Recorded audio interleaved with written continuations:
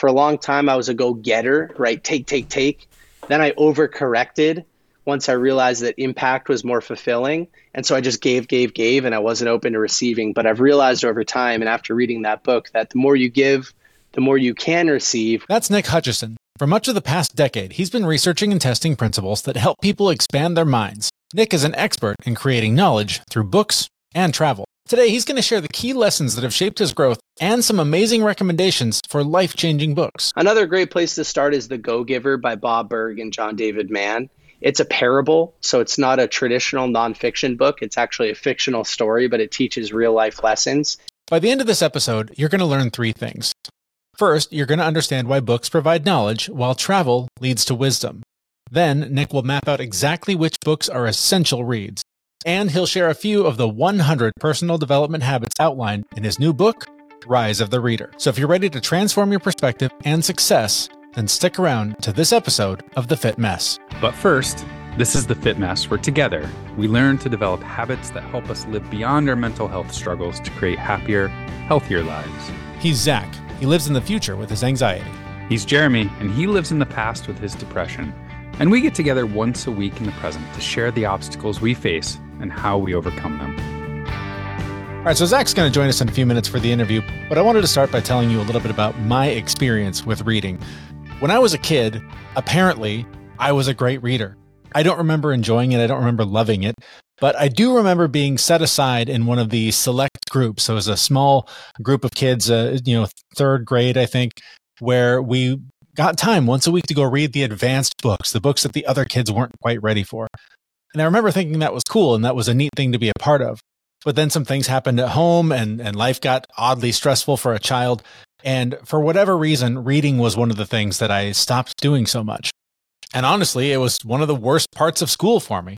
Staring at page after page after page of letters in this book, I couldn't focus. I couldn't stick with it. It would bore me and I couldn't absorb the material in that way. So after fumbling my way in and out of school, in and out of college, I finally got those degrees and got those things taken care of. But luckily, technology advanced to the point where audiobooks came along. And those are things I really started to enjoy. And I started to really learn a lot of the lessons that we talk about here on this show through absorbing audiobooks. And there's tons of research that says that just by listening to audiobooks, you're getting the bulk of the material you would otherwise be getting from reading a physical book. Fast forward a few more years, and now I'm a dad. I've got 2 young daughters at home that are watching me either looking at a screen, reading ebooks, or listening to audiobooks while looking at something else on my screen. And the message they were seeing was that dad doesn't read. In fact, my oldest daughter even joked one time. I don't remember the setting, but I remember her saying, "You don't read." And hearing her say that was heartbreaking to me. Because partially it was true, but more so, that's not the impression I want her to have. I want her and both of my daughters to value reading because it is such an important part of personal growth. And by the way, they're both book addicts. It's hard to get them to put books down. But if I can do something to help encourage that behavior, I want to do it. So since being called out by my 12-year-old daughter, I have made more of an effort to go to the library with them, pick up paper books, bring them home, and read them. So that I could learn something, so that I could feel better and take all those lessons and apply them to my life. But more so that my kids could see me sitting there reading a book rather than staring at my phone. So this year, I've probably read a lot more physical books than I have in years, honestly. But the next one on my list is Rise of the Reader, and it's written by our guest, Nick Hutchison. The reason it's next on my list is because I still suck at reading. It's hard for me. It's hard for me to keep my focus on it that long. I don't know if there's some issue that I am not aware of that makes it difficult for me, or I just don't have the practice yet to absorb information in that way. But I'm excited to read his book because from this interview, I learned that there are tons of tips and strategies that he has to help make reading more efficient and more effective, and to make the lessons that are written in those pages much more applicable to your life, rather than being something that just makes you feel good because you're reading it in the moment, and then months later, you completely forgot everything that was on those pages. So we're going to get to those lessons and a lot of the tips and tricks, not only for reading, but just for personal development that Nick has for you. And we'll find out why reading is important at all. We're going to do all of that right after this. Do you finally want to get the results you've been dreaming of? My personal trainer is giving you the chance to learn how to create an empowering environment that sets you up for success.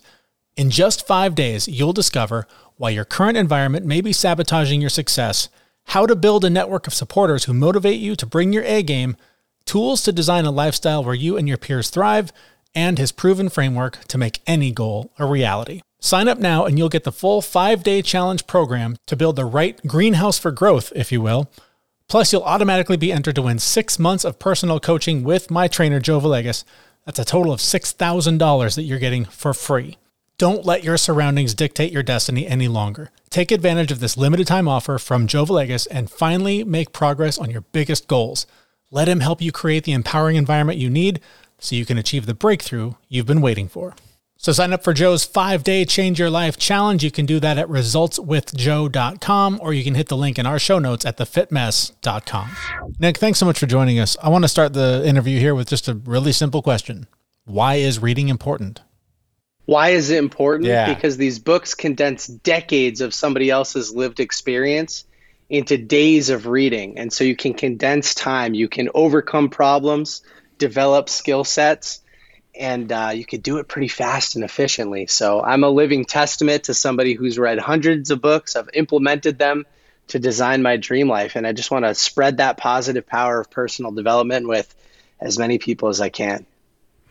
All right. So when I read a book, and I hear this complaint from a lot of people, they read a book, they put it down, and then 6 months later you say, what was in that book? They can't tell you anything about it. They didn't do anything from the book. They didn't take any lessons out of it. Why? Why does that happen? Why do people actually do, when they do read, they don't actually take as much out of it as they possibly could?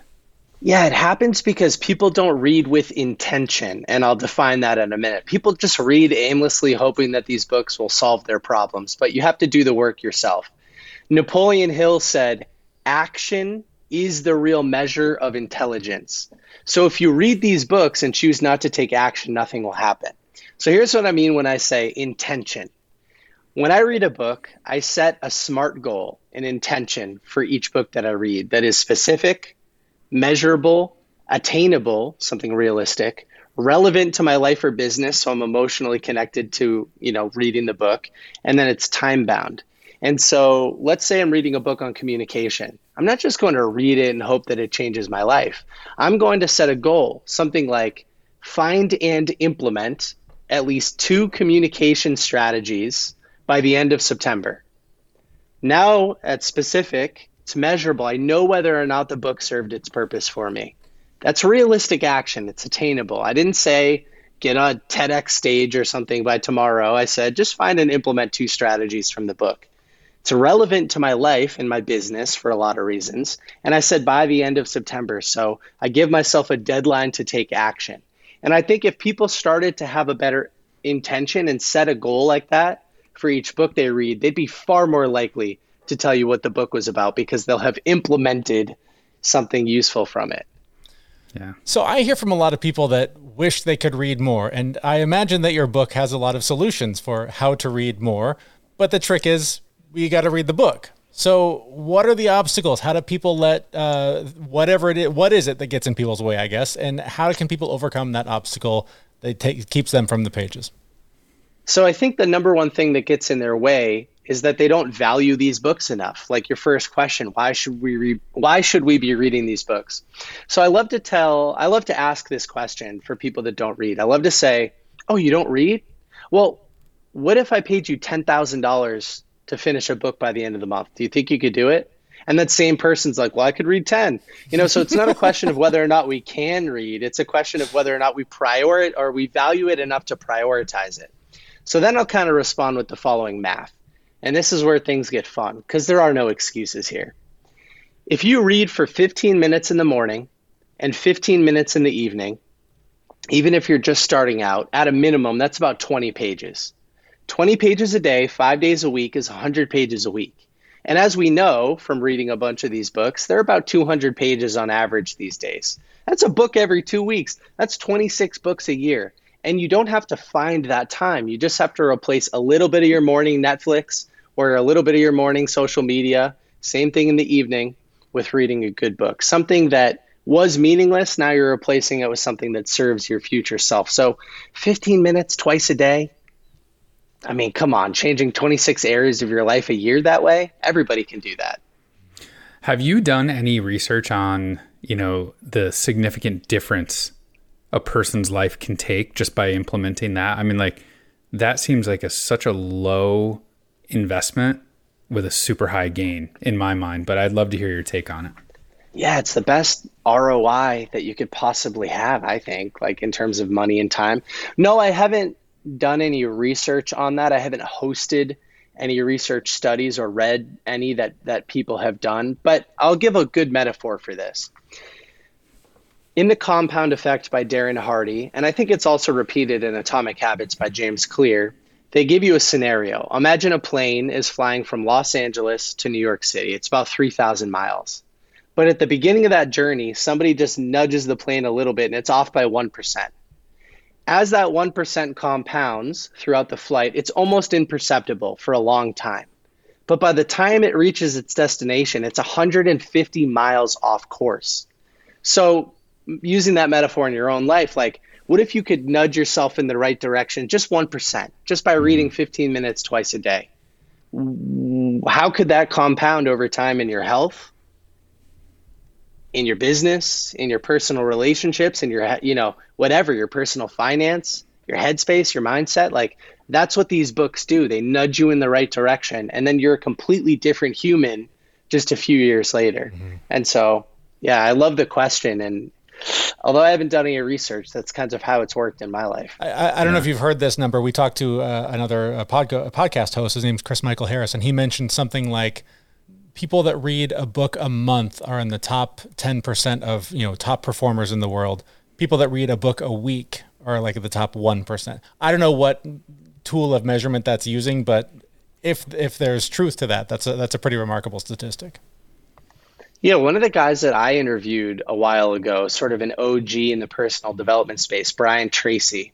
I remember him telling me that if you read 3 books on a specific subject, you're in the top 1% internationally.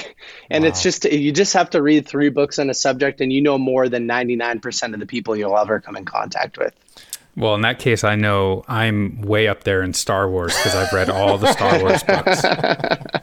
Well, you might be, and I hope that that's serving you. Well, they've served my entertainment. I don't know if they've nudged my plane 150 miles north, but they've definitely entertained me. Yeah, look for our Star Wars podcast coming this spring. No, I'm just kidding. So what about for people that do struggle with just the attention, right? I mean, sometimes it's an ADHD issue. Sometimes it is a learning disability, but like the ability to actually focus on the words on the page.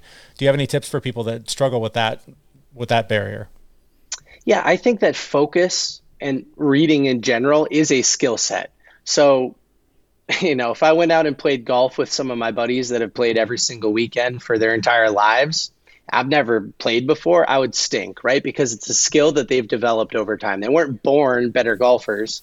They've just developed the skill. I think the same thing happens with reading these books, especially focus. Reading a physical paper book is a form of monotasking, right? It's an individual activity that you can do for a while and eventually get into a state of flow and deep work, as Cal Newport would put it. And that's one of the reasons that I like reading physical paper books, is that you can't do anything else while you're reading a physical paper book. If you're listening to a book, you could be driving, you could be at the gym, you could be folding laundry, and so you're not getting as much out of the book. Also, I'll just throw this out there, since I've already started down this rabbit hole, that 80% of the inputs to our brain are visual. The other senses only make up about 20%. And so by default, if you're just listening to something, you're not getting as much from it. Don't stop listening to this podcast, because I think that listening is better than just music or nothing, right? You could definitely find something useful in a podcast and a book. I mean, I have a podcast and I listen to a ton of books myself.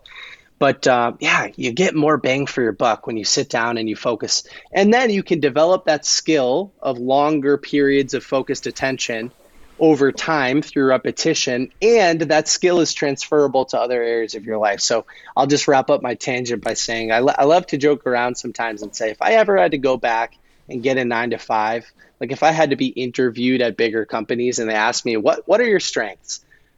it's a differentiating skill set nowadays to say I can sit down and focus on something for an extended period of time and not be distracted by this. They're like, Mm-hmm. okay, you're hired, because everybody's distracted these days. Right. We can teach you the skills. We can't teach you to be focused. Right. I guess I've got a personal question that I don't know if it would be useful for people. Maybe you'll just tell me I'm a weirdo, but like I read a ton of books, but every now and again I come across one where I'm just like, I need to read that again. I need to take all that information in. So I'll actually get the audiobook and listen and read at the exact same time and get like the audio and the visual portions of my brain active. Have you done that? Have you heard anything on that? Or am I just weird? Or is that like a really good way to go, I need to know this stuff and bring it in? No, I think it's amazing. I actually make that recommendation in my book to do that. So you're not weird. Yes. It's multisensory.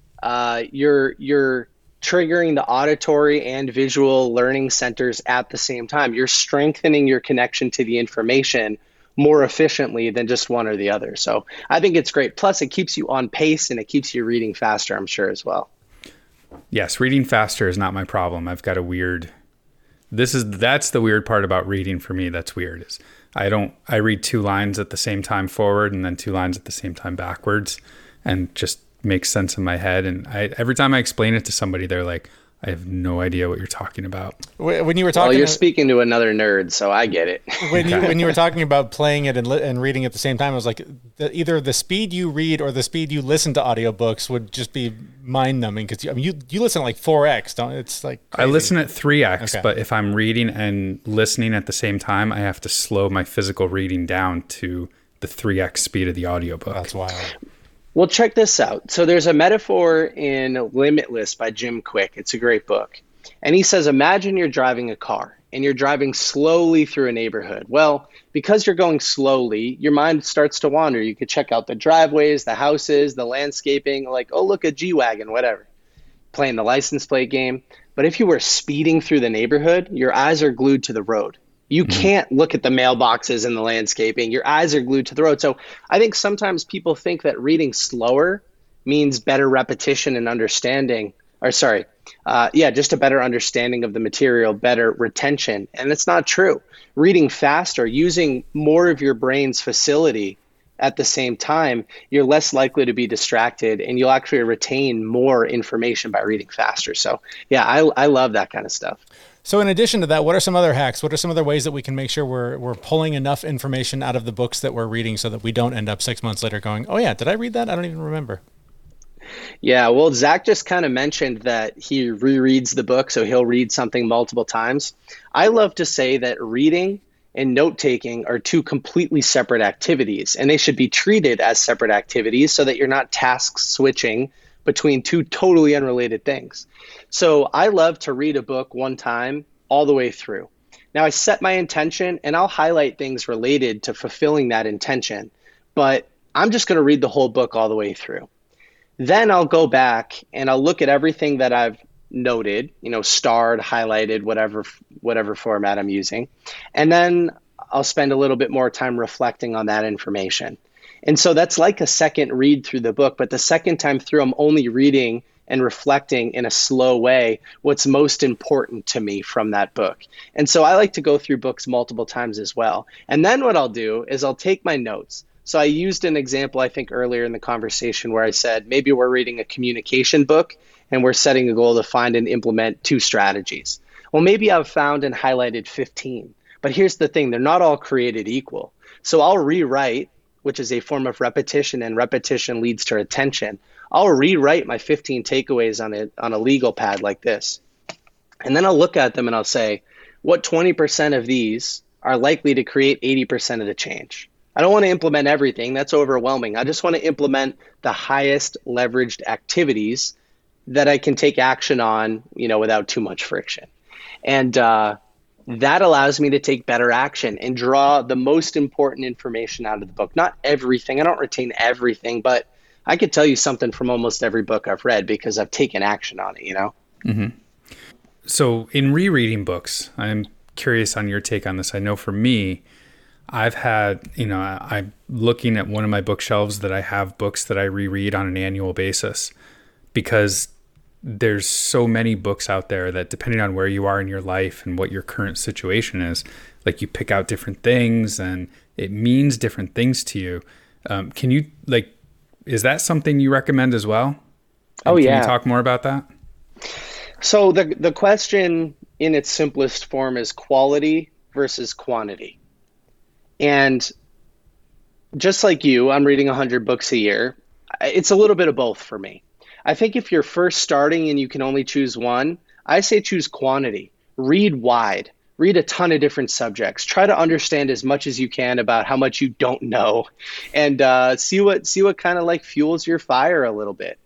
Once you sort of grow, maybe start a business, you have a wide foundation of knowledge, you've read a ton of books. I say start to focus on the quality a little bit more. Reread the books that are the most meaningful to you if you can only do one or the other. So again, in the beginning of your journey, read a ton of random stuff. Figure out what you like, and then eventually really focus in on what matters most. When you find the genre or the style or whatever it is that you like, and you're finding yourself in the library, the bookstore, and the giant section of thousands of books to choose from, how do you know which ones are worth your time? Yeah, there are a few things that I do to decide on the next book that I read. And in my book, Rise of the Reader, I have this whole personal inventory, a series of questions that you can ask yourself to determine what's best. I think at the core, like first principles thinking, these books in the world of personal development, they solve problems and they develop skill sets. There's a bunch of stuff in between, but that's kind of like the core too. And so are you facing a problem that you could overcome by reading about how somebody else overcame that same problem? Or are you facing a skills gap that you could acquire and like remove the gap by reading about a book on how to develop that skill? And so if you're asking yourself that question and you go into the library or Barnes and Noble or whatever, and you're analyzing the books that are available, and you try to answer those questions like, will this solve my problem or help me develop my skill set? You're kind of reading and picking the book with intention. I'll also add just a fun little hack.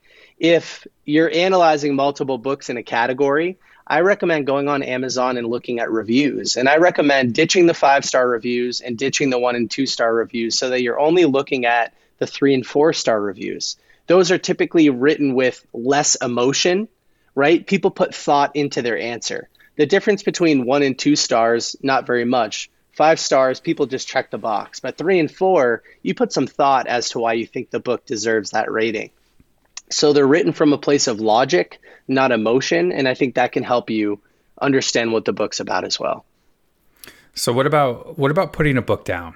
So I know a lot of people will go pick the book, right? They've gone through the process. This is the book I'm going to read. 2 chapters in, they're like, I am just not feeling this. Do you continue? Do you slog through, or do you put it down? Earlier in my journey, the first couple of 100 books that I read every word of the book, including everything before chapter 1 and everything after the last chapter, because I thought that in order for the book to count, I had to read the whole thing. Over time, I started to realize that I'm not optimizing for the number of books I read. That's a vanity metric. I'm optimizing for behavior change and results. And that doesn't mean reading bad books. That doesn't mean, life is too short to read bad books. So I've heard Ryan Holiday and Tim Ferriss talk about this. They have a rule called the rule of 100. Mm-hmm. And so they say, take the number 100, subtract your age. I'm 29, right? So the result's 71. I have to read at least 71 pages before I can determine whether or not it's a good fit for me. That's a fun rule. I've tried to follow that for myself. The older you get, the less you have to read because the wiser you've become. And so it's a fun way to answer that question too. That is fun. Not only do you have reading tips in your book, but you have 100 new habits to improve your health, wealth, and happiness. How does that tie into reading these books? And can you give us some examples that maybe we haven't heard either at all or much of before? Yeah, absolutely. So the reason that I decided to include these 100 healthy, wealthy, and happy habits is to show people how I've taken the books that I've read and implemented something from them. So I try to detail those experiences in the book and share about 100 of my favorite takeaways from the 500, 1,000 books that I've read. And so I've broken them into three categories: healthy, wealthy, and happy habits. And so each one talks about why you should implement it. So I kind of set the stage. Then I talk about the expected benefits if you choose to implement it a little bit more, like kind of bullet points. And then my experience, as well as some pro tips and stuff like that. So I'll give an example out of each category. As far as healthy, I'm somebody who loves traveling internationally. And so one of my recommendations is to try strange foods. It sounds a little goofy, but as human beings, we come from various backgrounds. A lot of them are mashed together. And like for me, I'm of 6 or 7 different ethnicities all kind of jammed into one. So like my gut biome is pretty unique. There's no one size fits all answer. And so I love to try new and crazy foods to see how my body reacts, to see how I feel. And I talk a lot in that section of the book about some of the benefits, the nutritional benefits of trying new foods, the energy benefits and things like that. So that's an example of kind of like a fun and different healthy tip. For happy, the one that comes to mind is something that I love to tell people about. And I haven't heard anybody talk about this, so you could tell me if you've heard this before, but I keep a gratitude time capsule. What I do is I record a 1-minute video every Sunday highlighting the best things that happened in my week. So I'll start and I'll say, hey, today is Sunday, September 24th. And this week I was interviewed on a cool podcast called The Fit Mess and blah, blah, blah. I'll just highlight all the best things that happened in my week. And then I'll upload that to a Google Drive that's categorized by year.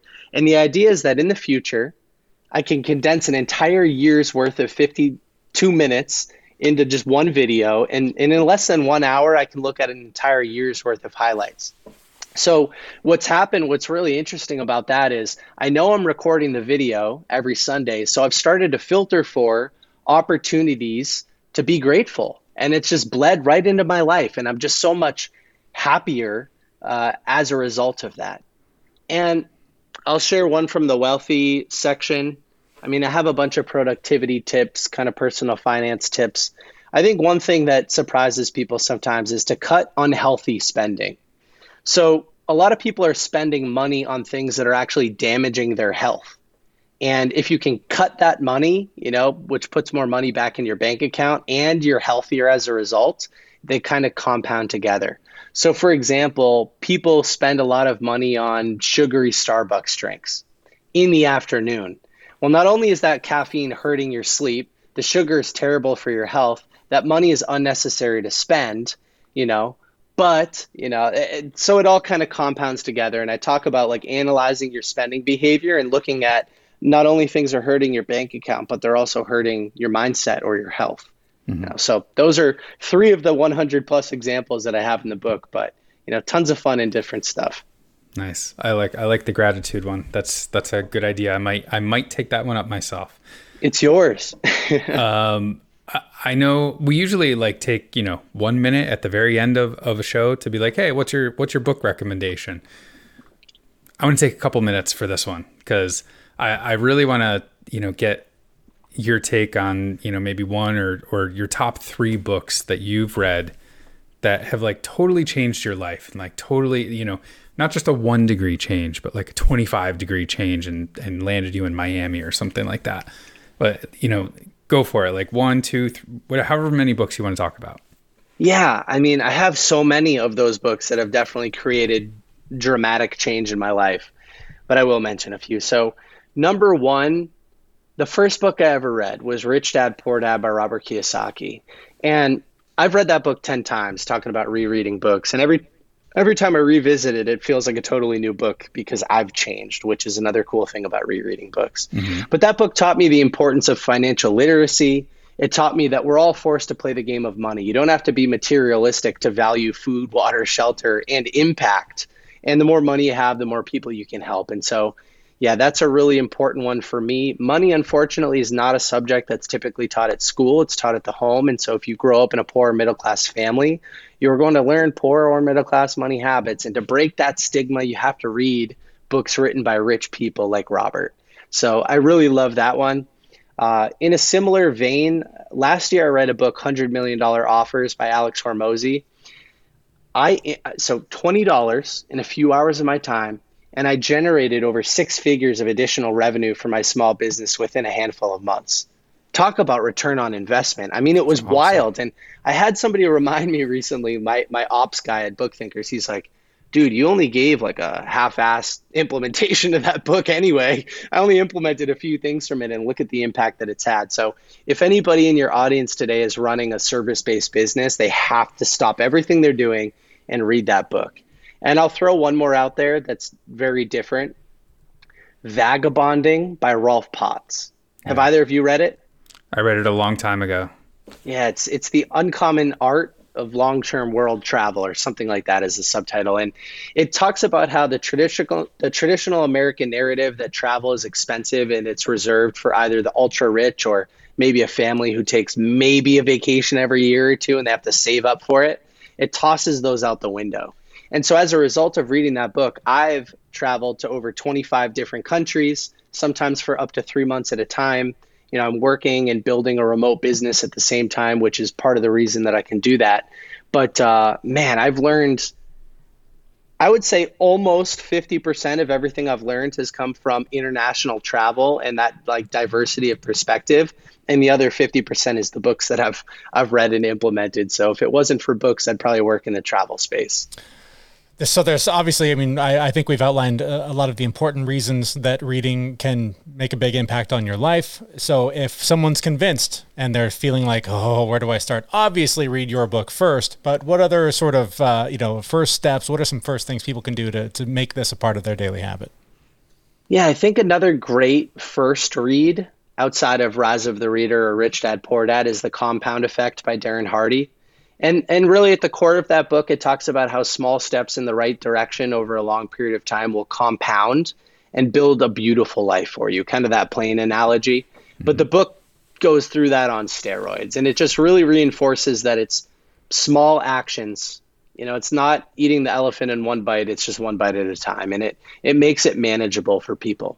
So I think that's another great place to start. Another great place to start is The Go-Giver by Bob Burg and John David Mann. It's a parable, so it's not a traditional nonfiction book. It's actually a fictional story, but it teaches real life lessons.